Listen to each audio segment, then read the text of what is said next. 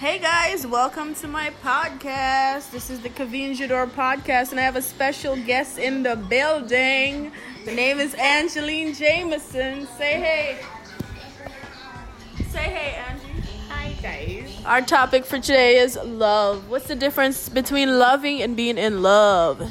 So we'll start with, what's your definition of love, Angie? My definition of love. I think love is a chemistry two people share together.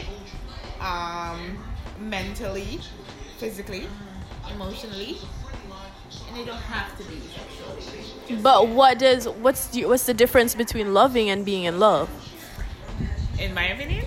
Opinion. Okay. In my opinion, I feel like being in love is a very, very, very, what's the word I'm looking for? It's very intimate. Yeah, and it's like, I feel like being in love, you're blind to certain things. But when you love someone, I feel like you see their flaws. Yeah, but when you, I don't know how to explain it.